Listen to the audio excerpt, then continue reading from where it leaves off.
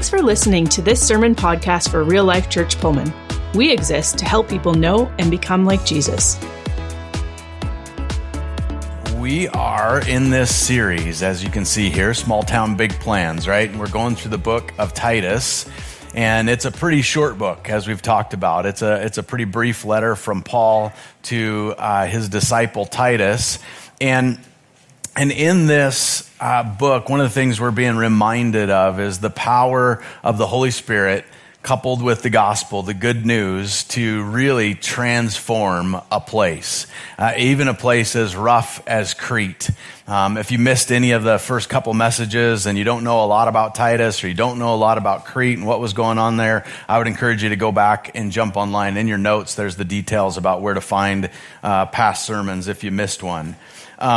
But one of the things that I love about this is it's helping us be reminded about something I think Paul was maybe the ultimate character for in the New Testament, like this belief that with the power of the Holy Spirit and coupled with the gospel, the good news about Jesus, that any place could be changed, that any place could be transformed. And I think Paul really is like the ultimate optimist. You would have to be to go through what he went through, to keep pushing ahead. Like, I think Paul actually looked at maps and dreamed up all the places he could go and imagined what it would look like. And as he's looking at a map, he doesn't look at a map and see obstacles, right? He doesn't see, like, he's looking over this and you see all these different places that he traveled. It's like Paul, I don't think, looked at these maps and saw all the ways why it would be hard to get somewhere, or how expensive it would be, or how difficult it would be, or what about all the places and things that they worship in these other places. I think Paul actually had a pretty unique filter as a very big optimist. When he would look at a map, I think to Paul, it actually looked a little bit more like this, full of opportunity. I think everywhere Paul looked, all he saw was opportunity, opportunity, opportunity. And it was like, if there was a place that he could imagine getting to, all he could imagine is that's a place that I could share the gospel. That's a place where I could bring the good news of Jesus. And likewise, not only with places and maps, but I think he had that same filter for people. And so when other people might look at different people and see that there are people that are different, and see that there are light-skinned people from the Far East, or really dark-skinned people from distant lands, or people with slanted eyes or red hair or freckles or really white skin, like, I don't think Paul or many of the early church leaders saw people the way so many of us see people. I think Paul would look at the diversity of people and simply see opportunity.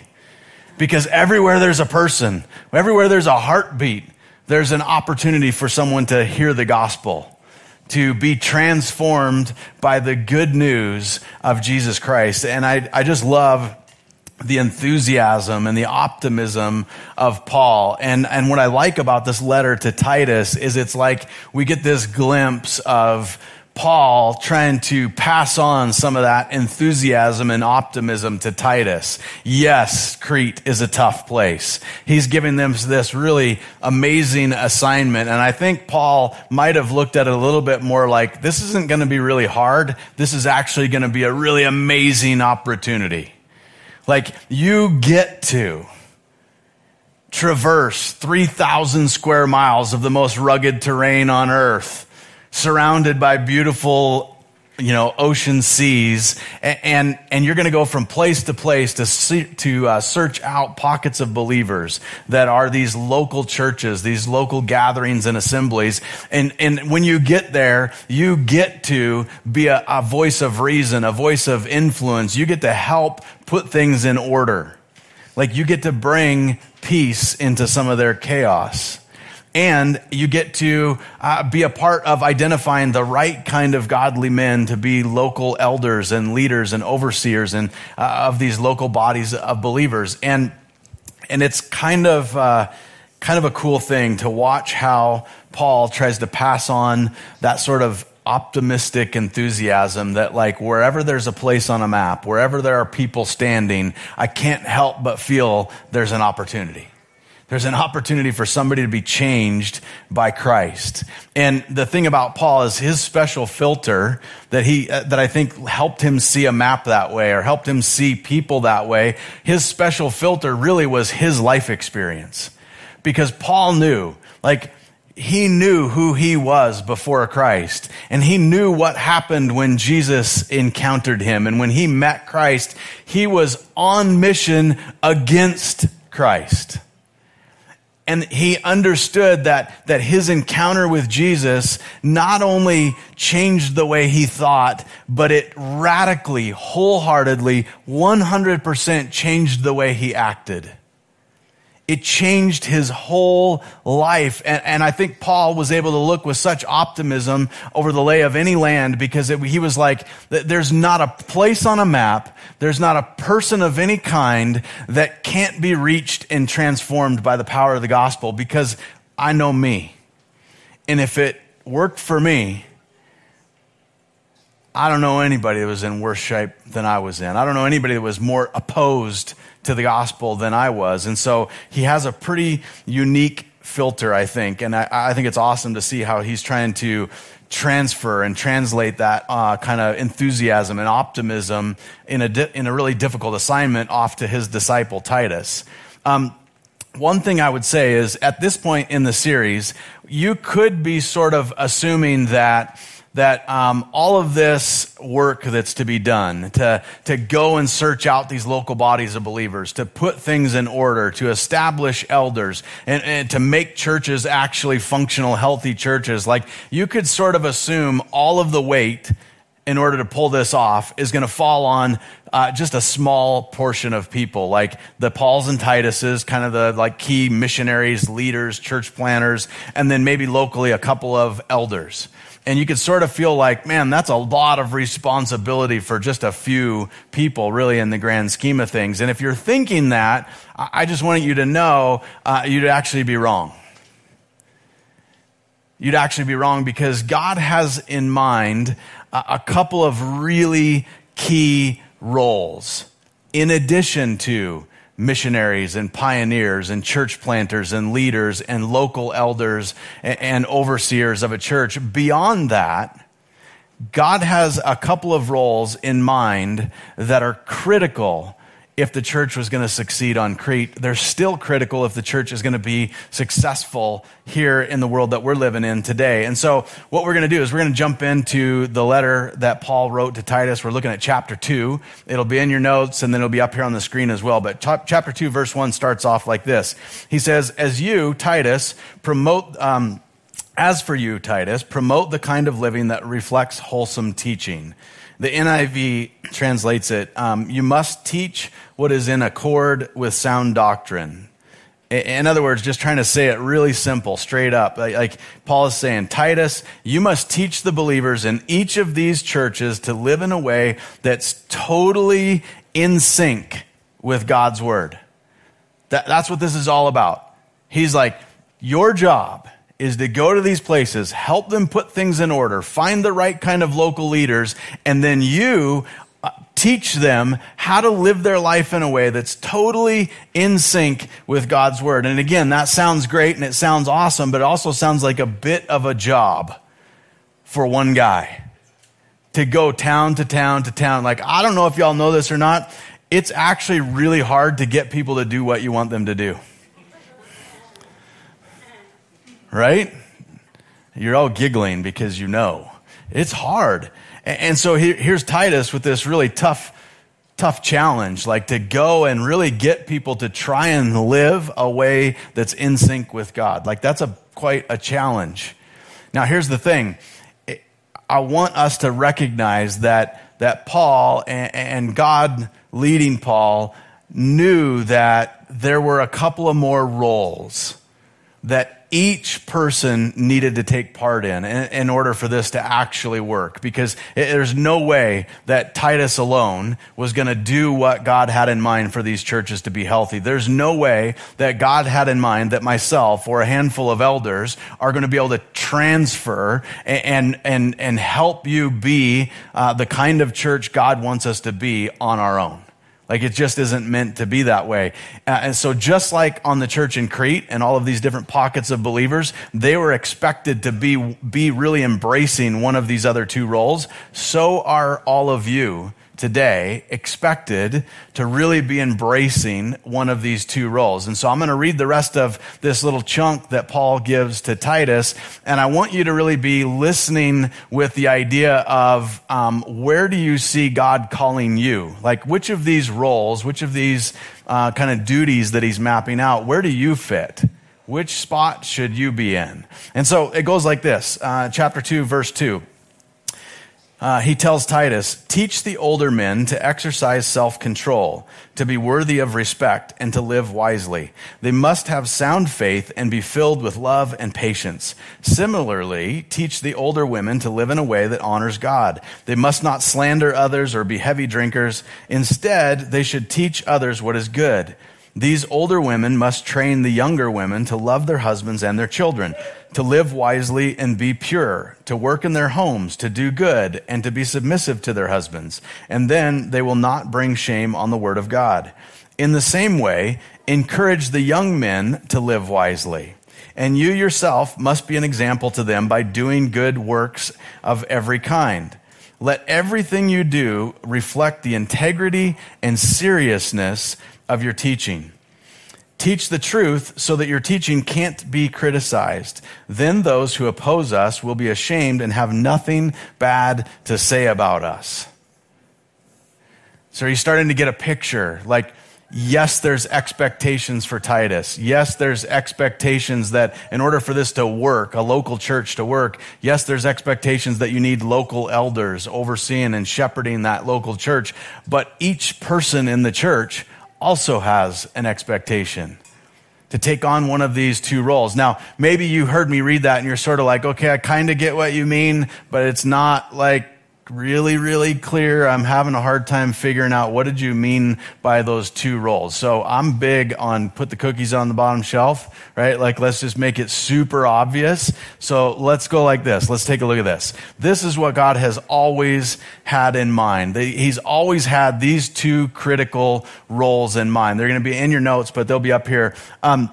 He's always had in mind the role of being a disciple. And Paul had in mind for Titus, tell people you're going to be a disciple. And so one of the things I would say is that in our culture, in the world that we live in today, you do not encounter the word disciple often in your everyday life unless you're sitting in a church building, right? It just doesn't pop up on your radar. And so I think it's really important for us to attach some other words, synonyms that are like the word disciple to help us have an accurate picture of what pops in your mind when you think about being a disciple. So an apprentice or a student or a mentee, like the person that's being mentored by someone. And so when you think about a disciple, think about being an apprentice to someone. You are committed to follow somebody around and learn from them. That's the idea of disciple. Disciple maker, again, another thing that's not a real relevant term or picture in our everyday life. We don't automatically go, oh yeah, I know a disciple maker. Probably none of you have that pop in your mind. But a disciple maker, what you need to think of is like a teacher or a trainer or a mentor. And so I want you to be thinking about being a disciple, a person that's learning, and I want you to be thinking about being a disciple maker, a person that's doing the mentoring or the training, right? And so you're either in one of those roles or the other. Yes, sometimes in your life you're in both, by all means. But just for the sake of clarity and simplicity for talking about it, I really want you to wrestle with, I think the same way Paul wanted Titus to take that letter and spell it out to everybody in every church he went to. Hey, you need to be thinking about being in one of these roles. And I don't know if you guys caught this or not, but he did something really unique. He said, like, older guys, you've got a job as disciple makers. Younger guys, you've got a job as disciples. Older women, you've got a job as disciple makers. Younger women, you've got a job as disciples. And I know this is sort of like getting a bit crazy in the world we're living in. Like I'm going to say something that's touch shocking. But when Paul used this picture to say old guys, old women, young women. I don't know if you know this or not, but that was everybody. There's no other buddies except old guys, and old gals and young gals and the few in between, right? Like, that's the church. That's everybody. That's who Paul had in mind. Like, everybody is going to be in one of those two roles. Now, this idea of mentoring or disciple making and shepherding, investing in some other person to help them get to know who God is, to get to know who Jesus is, and learn how to not just know about him, but learn how to actually follow him, actually walk out what they're learning. That idea is not a New Testament idea. It's not a Paul idea. It's not an apostle idea. They were carrying on teaching that had been around long before them. This has always been a part of God's design. If we go all the way back to the book of Deuteronomy, in chapter 6, verses 4 through 9, you'll see this. It says, "Listen, O Israel, the Lord is our God, the Lord alone. And you must love the Lord your God with all your heart, all your soul, and all your strength. And you must commit yourselves wholeheartedly to these commands that I'm giving you today. Repeat them again and again to your children. Talk about them when you're at home and when you're on the road and when you're going to bed and when you're getting up, and tie them on your hands and wear them on your foreheads as reminders. Write them on the doorposts of your houses and on your gates." Like, there's this idea that God has established early in his story with his people that to know who God is, to know what his instructions for living are, and to wrestle with how to actually do what you learn, it's supposed to be learned in the context of your family. It's this idea that you're talking with your kids about it so much that they don't really know any other conversation, because it's so integrated into every part of your daily life. As you get up, as you go to bed, when you're driving to school, when you're coming home from school, when you're making dinner, when you're cleaning up the dishes, when you're taking a shower, when you're getting them put to bed. Like, you're weaving all the way through that. Who is God? What does God's word say? How do we follow God's word? What does it mean? How do you do it? And it's just, it's an as-you-go style of passing on who God is and what it means to know and follow God, so that generation after generation will continue to know God's word. And not just know God's word, but generation after generation will continue to know how to do God's word, to actually be a God follower, not just know about God, right? And Jesus comes along in the New Testament, and he brings a new, much broader scope to this. So in Deuteronomy, there's this idea that it relates to the family, that passing on who God is and what God's like and how do you follow God revolves around the family unit. Jesus comes along and opens the gates way up to now it actually is a responsibility that we do this in community with everybody.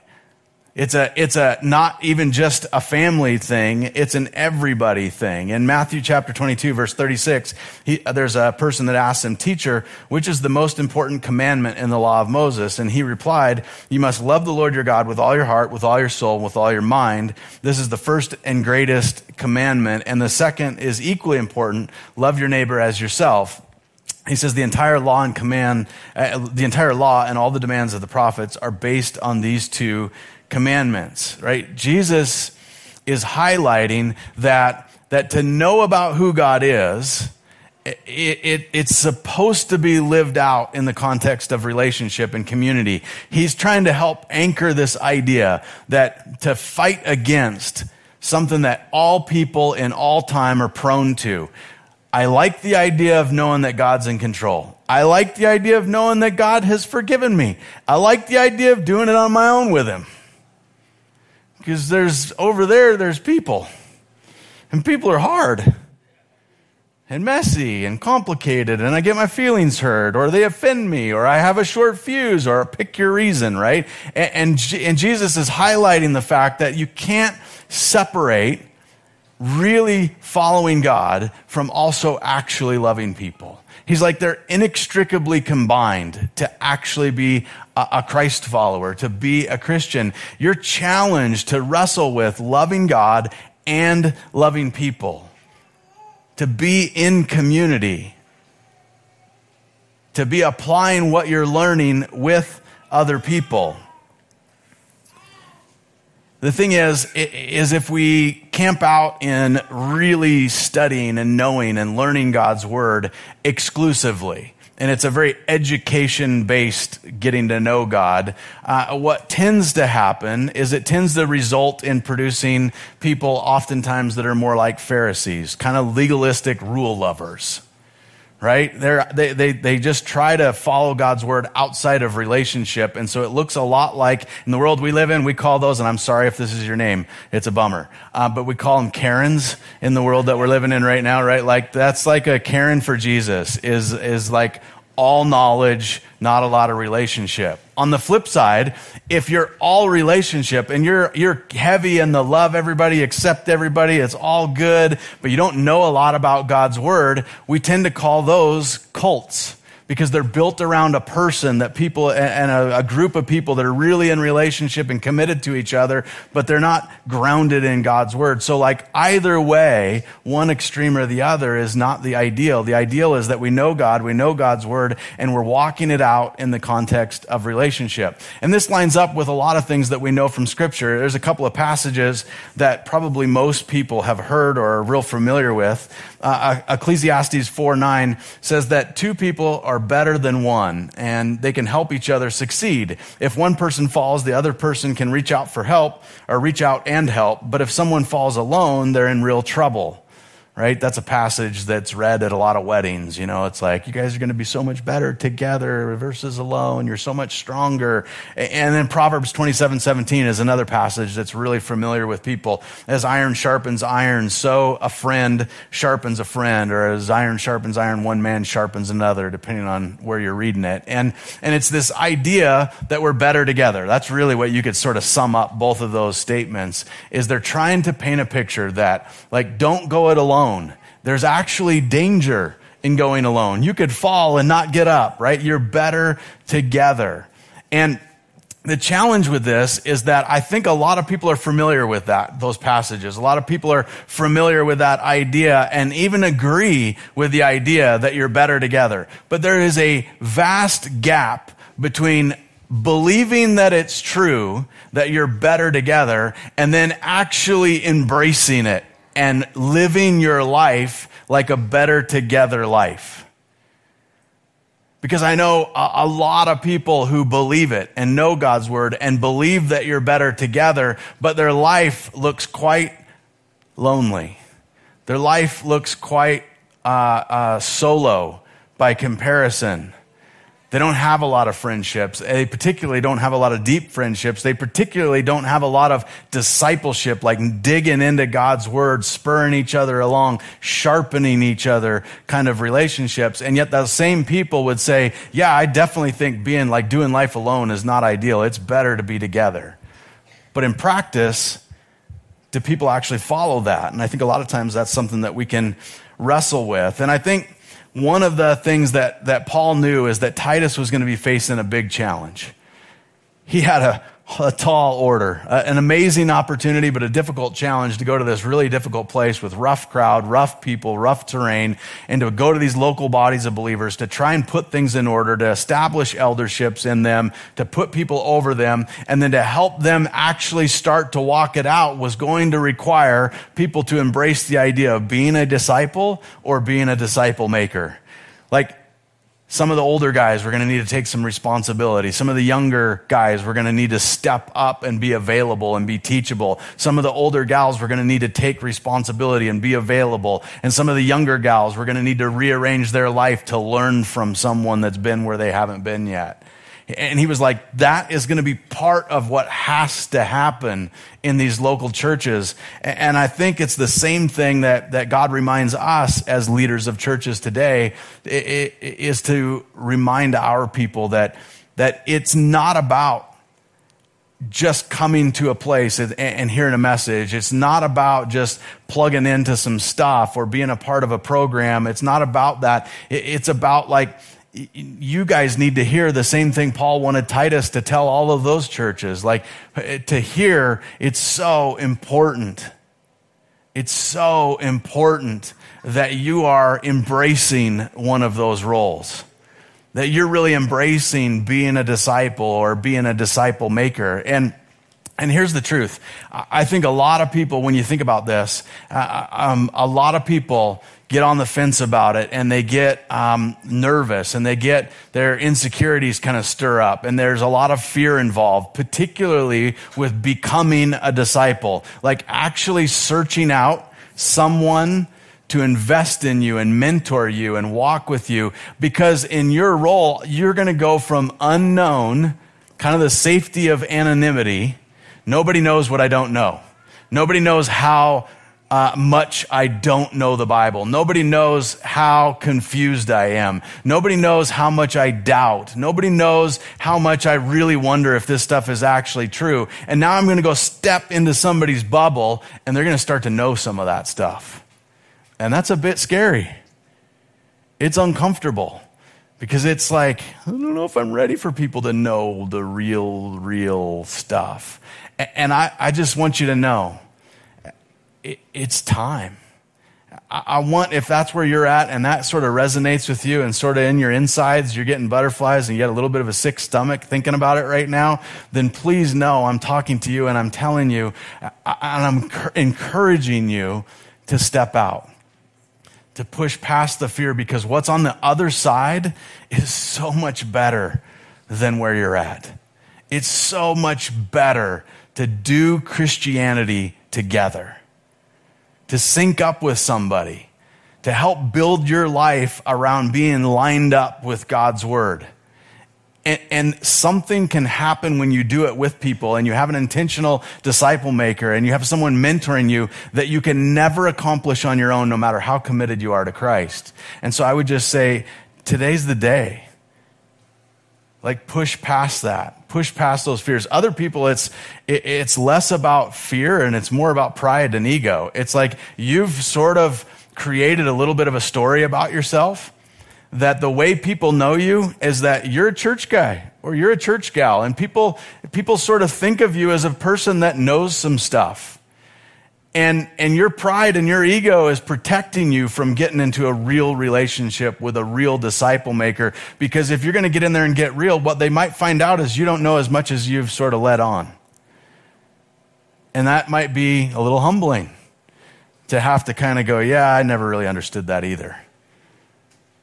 And there's power in being humbled and being humble and being teachable and being able and willing to be transparent and be vulnerable. And so I would say, if you're on the fence about being a disciple, today's the day. I would also say that some of you, particularly those that have been a Christian for a while, need to really be thinking about being a disciple maker.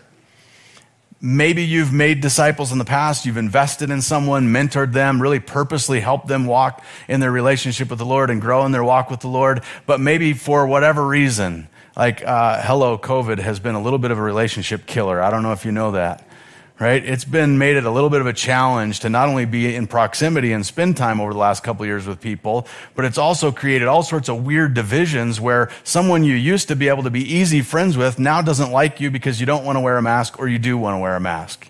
It's been a bit of a relationship killer. And so I'm just here to say that, like, our church, just like Paul told Titus about the churches in Crete, our church needs you to be a disciple maker. If you've been a Christian for like 4 or 5 years and you've been walking with the Lord and you know Jesus and you've got some decent habits, you're praying, you're reading your Bible, like you know what it means to follow the Lord. I'm not saying you're perfect at it by any means, but you've got a grip on it, and you got a grip and some conviction that Jesus is real and you're in, then it's time for you to lean out and open up and hang out the I'm open for business shingle and say, I'm ready to take on a disciple. I'm ready for somebody to step up and knock on my door and say, hey, will you mentor me? Will you help me learn how to follow Jesus? And for a lot of you that are in those shoes that are like, you've got the seasoning, you've got the street cred, you've been at it for a while, you're able to make a disciple. There's all this normal fear stuff that happens about why you're not doing it. And a lot of it has to do with how much time you have available and how much energy you have available. And I'm just telling you, if you've been a Christian for a few years, and you're not actively pursuing investing in someone else, I promise you, there are things you're doing in your life right now that are less important than that. And it's time to adjust some priorities and to rearrange things in your life to make it a priority of the utmost importance that you're investing in someone else to help them learn how to find Jesus, learn how to follow Jesus, learn how to learn what God's word teaches and walk it out is so important. Now, whenever I talk about this, what always comes up is a good old yeah, but, right? You get a yeah, but. And the yeah, but is always to do with, yeah, but nobody ever discipled me. And so you're expecting me to go and make disciples, like go do it with somebody else, but nobody ever did it with me. And I just want to tell you that if that's kind of what's the yeah, but that's going in your mind, and you're like, here's my reason why I'm not doing it. Number one, I just want you to know I think you're selling yourself way short. I actually think you are so much smarter than you're giving yourself credit for. I really think your figure it outness is pretty strong.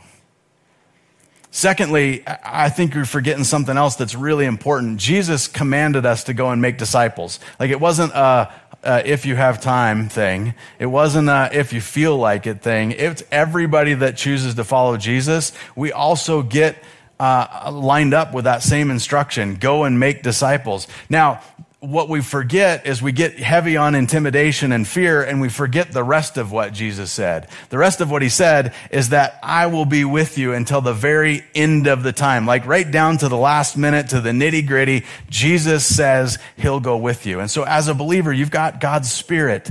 You have the Holy Spirit in you, and the Holy Spirit will comfort you and guide you and teach you and equip you and train you and give you the words to say when you don't know what to say. And so if you're sitting in the camp going like, I don't know if I'm ready to make disciples, I'm telling you, God is for you. God is with you. God will help you. When you don't know what to do, ask him.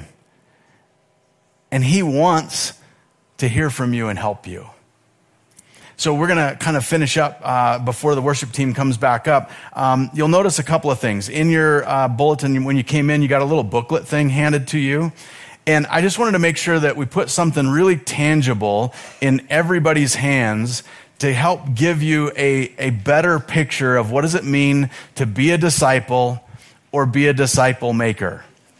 Because it is imperative for the future of our church that all of you are learning and growing in, like, am I supposed to be being discipled right now? Do I need to find somebody to mentor me? Or do I need to be mentoring or discipling someone else? Like, I need all of you to actually really grow in your understanding of this. And so that little booklet there is designed to help give you some just clarity about that. And then one of the things I want you to do right now is I want you to grab your connection cards that we always talk about every week, the little with the blue stuff, skinny little connection card. I want you to grab those and flip them over. On the back of it, you're going to notice there's a couple stickers on there today. Like I said, I'm big on putting the cookies on the bottom shelf and making it easy. And so on that card, there's a spot for you to say, to indicate, like, I want to be a disciple. To just declare it, like, I want to be a disciple. And there's also a spot on there that you can say, I want to find someone to disciple. And so my heart and my goal would be that each and every person here would embrace one of those roles. And then in a minute, when the worship band starts, make sure you've got your name and your info and stuff on it, but we're actually going to pass some buckets around and collect them. And here's why. I just want to take away every obstacle between you and actually following through on this, because this is so important. This is game-changing, life-changing decision territory for you. And the truth is, from your seat to those brown boxes, 2/3 of you will forget somehow. You'll have good intentions and be holding it, and then tomorrow you're like, oh, that's on my dash. How did that end up here? I forgot about that. And then it's gone and the opportunity's lost.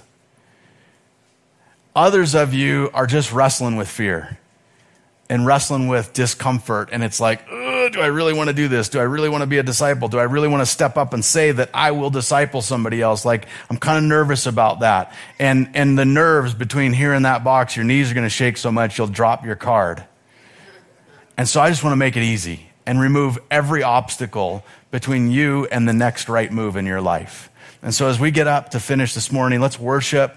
And as those buckets come around, just help us spread them around. Make sure everybody gets one. We'll throw some buckets in different spots in the room and just drop your cards in those buckets. And we want to help connect you with someone to disciple. We want to help connect you with someone that will disciple you, because it's the utmost importance to us as a church.